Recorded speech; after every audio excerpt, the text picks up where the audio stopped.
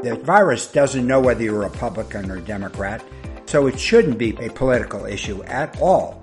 But it is, and that's really been extremely harmful, and I think does encourage this rigidity in thought process. Welcome to the RANE Insights on COVID-19 podcast. I'm Emily Donahue. Let's listen as RANE founder David Lawrence speaks with Drs. Fred Southwick and Bill Lang for our weekly coronavirus update. Okay, Fred and Bill, once again, thanks for spending some time with us. And as we look at the past week and some weeks ahead, we'd love to get your perspective on some new guidance and new information coming out about booster vaccines and sort of how people should be thinking about it, about the Johnson & Johnson vaccine and what it might be paired with. So why don't we start there? Well, David, I thought one of the most interesting things to come out that's been news reported come out of a statement from the meeting yesterday that the FDA Vaccine Advisory Committee said is that things are getting very confusing when it comes to boosters, and that one of the major considerations that they are taking now in making new recommendations is how can they reduce this confusion by coming to some kind of common level of understanding on what boosters mean to different people. I think they're very afraid of if they have different rules for each different type of vaccine and every different situation, that people are just going to throw up their arms and not know what to do. And that's exactly what's happening. I think that's a great premise to be operating under, because that is what is happening from the feedback we get within our network. So, Fred, Bill, what's the best guidance for people and organizations? Oh, geez. Right now, I think the best guidance is maybe just hold your breath for a week and let things kind of settle out. Because here's where things stand. As we know, for people who are at extremely high risk, meaning they have a diagnosis of some condition that causes them to be very clearly immune compromised, those people should get a booster dose. And in that case, they're not even really calling it a booster. It's completing the series. They're saying that you really need 3 shots to have a full series vaccination. So but that's for a very, very small group of people. So that one's not too confusing. Here comes the confusing part is now 2 weeks ago, the FDA and the CDC said that if you got Pfizer, that you need to have a booster if you're in a high-risk group, which was left fairly nebulous, down to the point of if your physician decides that you're at high risk, then you count, or you are in a situation that causes you to be at very high risk of exposure. That includes things like medical profession, restaurant, food service workers, and people who are in institutional settings. So it's actually, given the way the wording was done, almost anybody could qualify if they talk to their doctor and they decide they've got something that makes them at higher risk. So that's where things stood with Pfizer as of a couple of weeks ago. Now, the FDA Vaccine Advisory Committee met yesterday, and they said basically the same thing for Moderna, that if you're in a high risk, you have a high-risk medical condition, or you're in a position that puts you at high risk of being exposed, then you should get a third dose. Now, which is the booster dose, not a third dose of the primary series.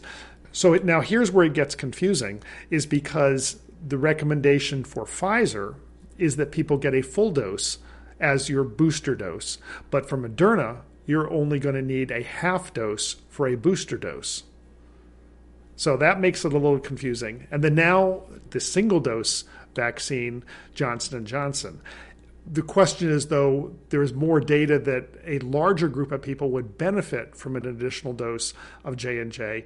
The additional thing, and this is where it gets yet again confusing, is that the committee is also considering whether it is acceptable to boost the J&J with one of the mRNA vaccines.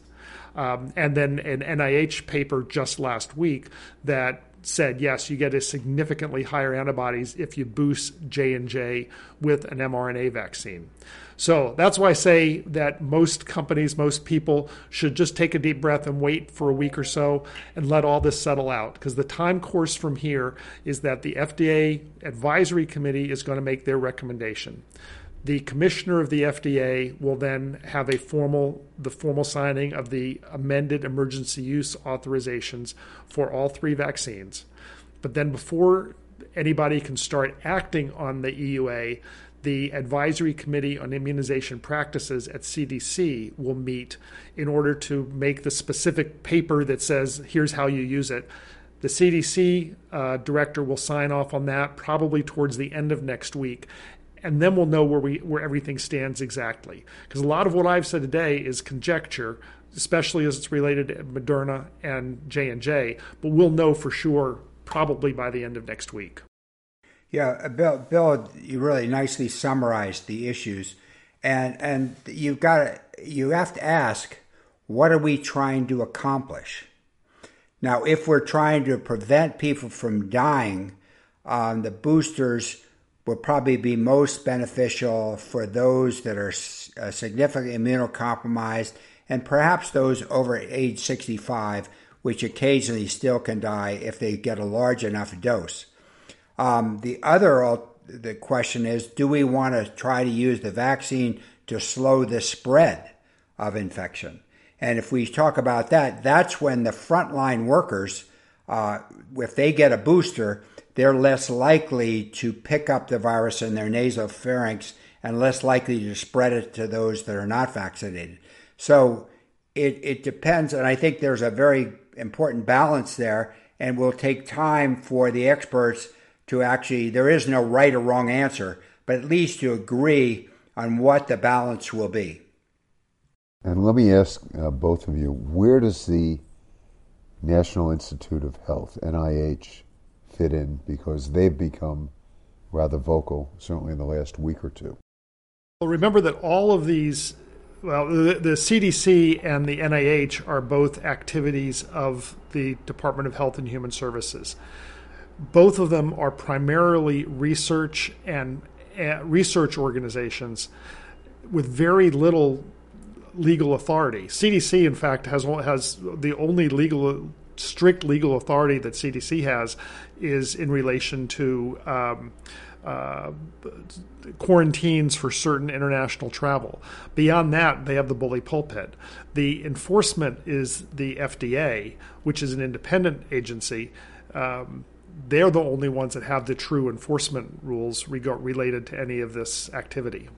Well, just to your point, Bill, about the confusion, I'm not sure those distinctions are recognized by the public. And the NIH was certainly giving its views on the guidelines for booster vaccines. And does this go to your point, everyone should just sort of wait a week, take a pause, and wait for these viewpoints to be reconciled and clear guidance to be issued? Exactly. And I didn't want to throw this in with the previous rambling I did, but the other piece that is in there is the FDA committee looking at vaccination on children, the 5 to 11 age group that has not yet received any vaccination authorization.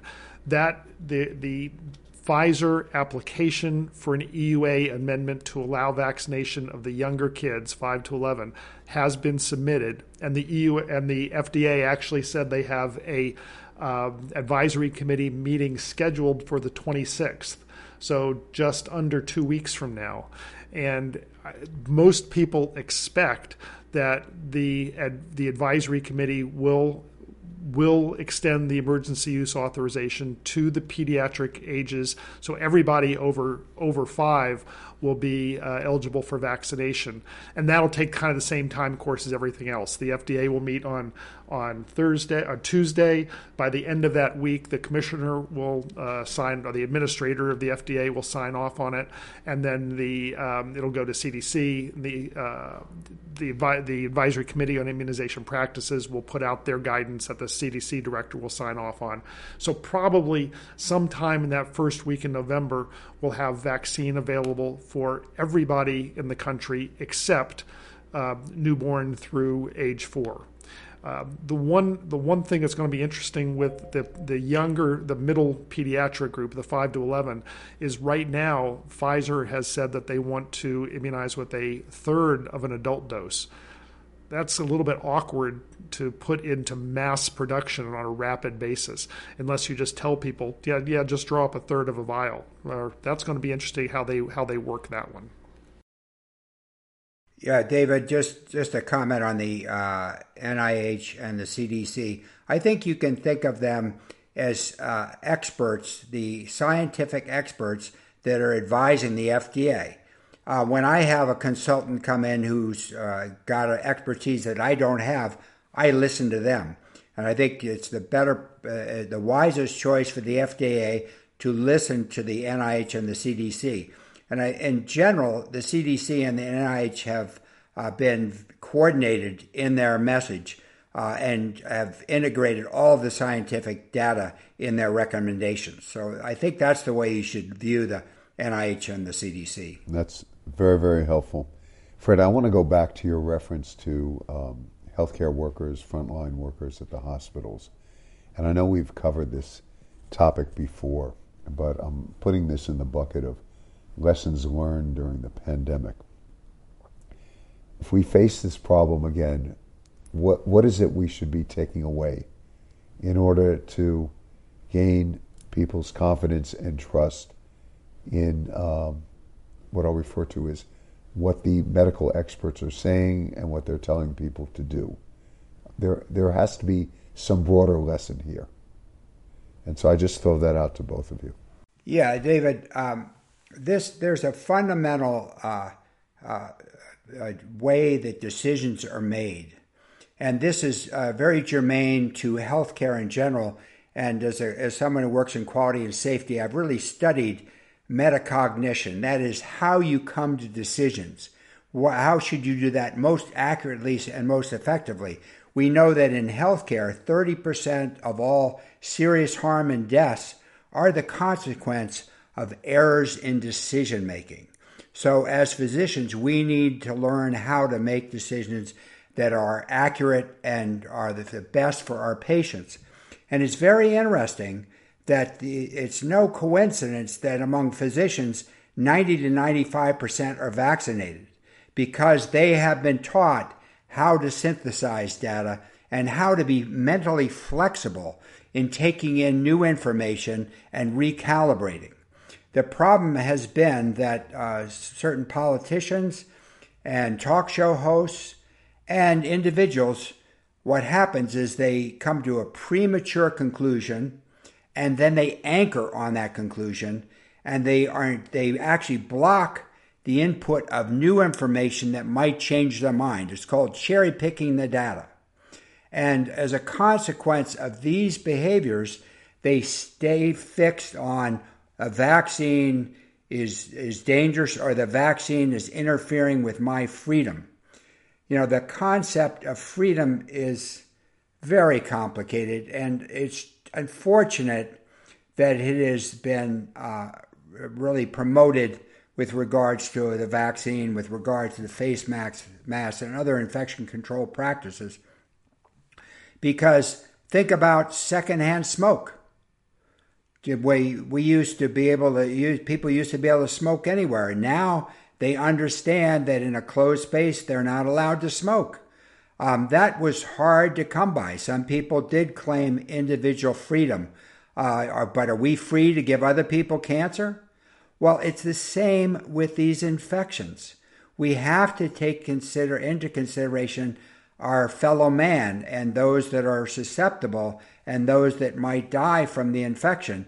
And we have to really subjugate our individual wills for the good of everyone. And it's unfortunate that we've had to come to mandates, but persuasion when there is cherry picking, when there is anchoring, simply will not work because people are not receptive to new information. So I think that's the fundamental problem here, being open to new information and changing your mind based on that new data. The other thing I would add is that in addition to that, there is kind of a pure political problem that comes into it, in that today's polarized society, once a concept is associated either direction with one political viewpoint, there are many in society who just take the opposite and lock in on that opposite just because it is coming from the other political viewpoint. And it's very much related to what Fred was saying, but I think it's a little bit of a different concept too. It's not a refusal to accept new facts. It's a fixation on a single viewpoint based on the politics of that viewpoint. And that's really been a huge problem with us. And to be honest, on both sides of the aisle in this case. One other thing that I'd like to throw out, which came from some of my discussions, when we respectively were growing up, we had trusted family physicians that had been with us for many years, been with our family members, etc. At least here in New York, there's a wonderful pediatric practice, and one of their complaints is that the children they treated are now in college and still want to come back to the practice. And it strikes me with our healthcare system that we've lost that connective tissue of a trusted doctor who's been with us for many, many years, who can give us information, explain, to your point, Fred, what they themselves are doing, what their family members are doing, and communicate. Yeah, David, I would agree. And actually, I have been working, applying lean principles to reduce wasted activities that take away from what is number one, face-to-face contact between physicians and patients. And you can, by using certain efficiencies, reduce the amount of time in the electronic record and emphasize more time with your patients. And I think that's a value to physicians. They have more of a sense of meaning and social connectedness when they're able to actually interact face-to-face with their patients. Another major problem, first of all, politicization is absolutely, Bill is on target on that. The virus doesn't know whether you're Republican or Democrat, so it shouldn't be a political issue at all, but it is, and that's really been extremely harmful, and I think does encourage this rigidity in thought process. So, David, I'm a family physician, and so I have significant biases on this. I think you're exactly right on. But one of the problems that we've had is that the generalist, the family physicians, and the general internal medicine specialist have been the way that our system has developed, that has been become so specialist oriented. The value of the generalist has been significantly denigrated over the past really decade. We don't get the high end, the top of the classes are not going into to generalist fields today. So people do tend to gravitate towards the specialist, and the relationships. The way our system is, you don't have a tight ongoing relationship with a specialist unless you have a significant medical issue that is in that specialist's realm. So I think that's a big issue that's affecting it. And I know I'm not trying to be commercial at all, but that's exactly why the company that I work for, that's why we exist, is because people are looking for that relationship. And I'll give both of you guys a shout out because you've worked extensively with many of the members of RANE and clients that we have, is that just in the remaining minutes, believe it or not, it's not even Halloween, but a variety of companies and government agencies, et cetera, are planning on holiday parties. Sort of what advice would you be giving people about their plans for the holiday season? I think you have to be very, very strategic in how you do this. I predict the Delta variant is still going to be floating around, and if there are individuals that are unvaccinated, they could become a super spreader in such events. And so the number of people is very important. You've got to keep it to a small number because that will reduce the probability of someone entering the area that is asymptomatic spreader. Secondly, you could require that everyone that participates be vaccinated, or secondly, if they're not vaccinated, they have to at least have 2 antigen tests within 24 hours that are negative. The good thing about the Delta variant, because there's such high concentrations in the nose, the antigen test actually is quite sensitive to detecting those that would be a super spreader. So I think 3 things are: keep the events relatively small, and that make sure as many people as possible are vaccinated. Those that aren't vaccinated should be tested to assure they're not carriers. And finally, I would recommend, if you can, have your events outdoors or in a very large open space that's well ventilated. So the reason I wanted to jump in, Bill, I want to get obviously your thoughts, is the NBA season is opening up, and none of the teams play in open air stadiums. I'm a lifelong Knicks fan. I'll admit I've been suffering for a long time. And preseason, it was a packed house at Madison Square Garden to see the Detroit Pistons play, not one of the better teams or the marquee teams in the NBA. And I think we're going to be seeing this, and certainly the questions are coming up if you have all these events and movie theaters are opening up and restaurants, etc. But certainly, we'll call it the venues. There are more concerts that are being scheduled, Fred, these days. And, trying to square the circle. And I take your point, everyone should be vaccinated. Venue matters. I assume also air circulation within the venue matters. And Bill, how do you begin to square this up? Because there's a lot of inconsistency in the real world. Well, I think that the biggest thing is you got to look at things as a defense in depth. The other term that's been used is the Swiss cheese defense. You know there are going to be holes, that the virus could get through a hole. But if you're you don't line up your pieces of Swiss cheese and you lay them one on top of another, the chances of a single hole going all the way through the stack is pretty small. So if you can have only vaccinated people there, that's a huge thing. And then following what Fred said, having a small number of people, and I would put that small relative to the size of the place that you have. You want to have it where people can easily socially distance. They don't feel shoulder to shoulder compacted in the location. The bigger it is, the better. And then testing, if you're going to let anybody in, I've generally been counseling the firms that I work with, don't do that. Don't let people in who are not vaccinated. The big question becomes, do you do even the people who are vaccinated, especially if you're bringing in family members, spouses, etc. Do you test them anyway?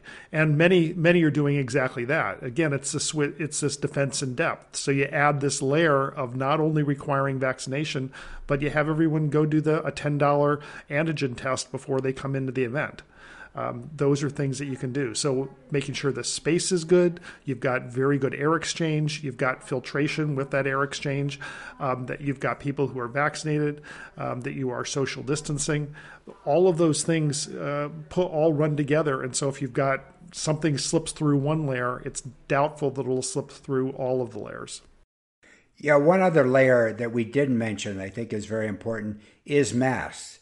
If you're going to a large event where you don't have to talk, you should definitely be wearing them, or you don't have to be interacting very closely. I think masks make a lot of sense. And actually, there were some nice guidelines on music recently, which showed that if you put a mask on wind instruments, you dramatically reduce the spread. And if singers wear masks, they also dramatically reduce aerosol release. And so I think masks are another key tool in the Swiss cheese model that in certain circumstances should be also used. Which brings another thing to me, and that is look at the rate that's happening in the area around you. Early on through this, we used the 110-25. That's cases per 100,000 per day as the differentiation between essentially very low, low, medium, and high. A little over a month ago now, the CDC changed that, and they said we're going to use the discriminators as high is greater than 100 cases per 100,000 per week, and substantial is greater than 50 cases per 100,000 per week. And if you are above those levels, you should wear a mask in any kind of public setting. So I think that the whole country has been above those levels. We're getting now to where some places, and maybe by Christmas, we may have a substantial number of locations that are below the level of substantial transmission, which is a 50 cases per 100,000 or 7.14 cases per 100,000 per day. If you're below that level, I'd feel a lot more comfortable about not necessarily masking in those kinds of settings. If you're above that level, then masks are a very, very good idea. But below 7.14 cases per 100,000 per day, I would feel very comfortable having the holiday gatherings, and probably even below the 14.14. I'm going out, or 14.28. I'm going a little bit out of a limb there, but I think if you got a fully vaccinated group and you are below 14.28, I'd feel fairly comfortable in that setting too. That's great. And just my last question, because I happen to be visiting related to these types of functions. I had a meeting at one of New York City's leading hospitals, and going in, obviously they have a mask wearing requirement. But interestingly, Fred, at the registration desk, they took my temperature. And is that something you guys would advise as well? Unfortunately, a single temperature determination, I actually have looked at this in some detail, is only about 30% sensitive. So you'll pick up about 1 in 3 cases of COVID, active COVID, using that. It helps a little bit, but you're going to let in 2/3 of the people. So it's another element of the Swiss cheese. I don't know, Bill, what do you think? Well, I think we actually talked about this early on in some of our very earliest podcasts, that checking a temperature is not technically very useful for catching things, but it does show that you care. It shows that you're looking. It makes people think twice. When you go in and get your temperature taken, someone's also thinking, "Oh, do I have a fever? Do I have a cough?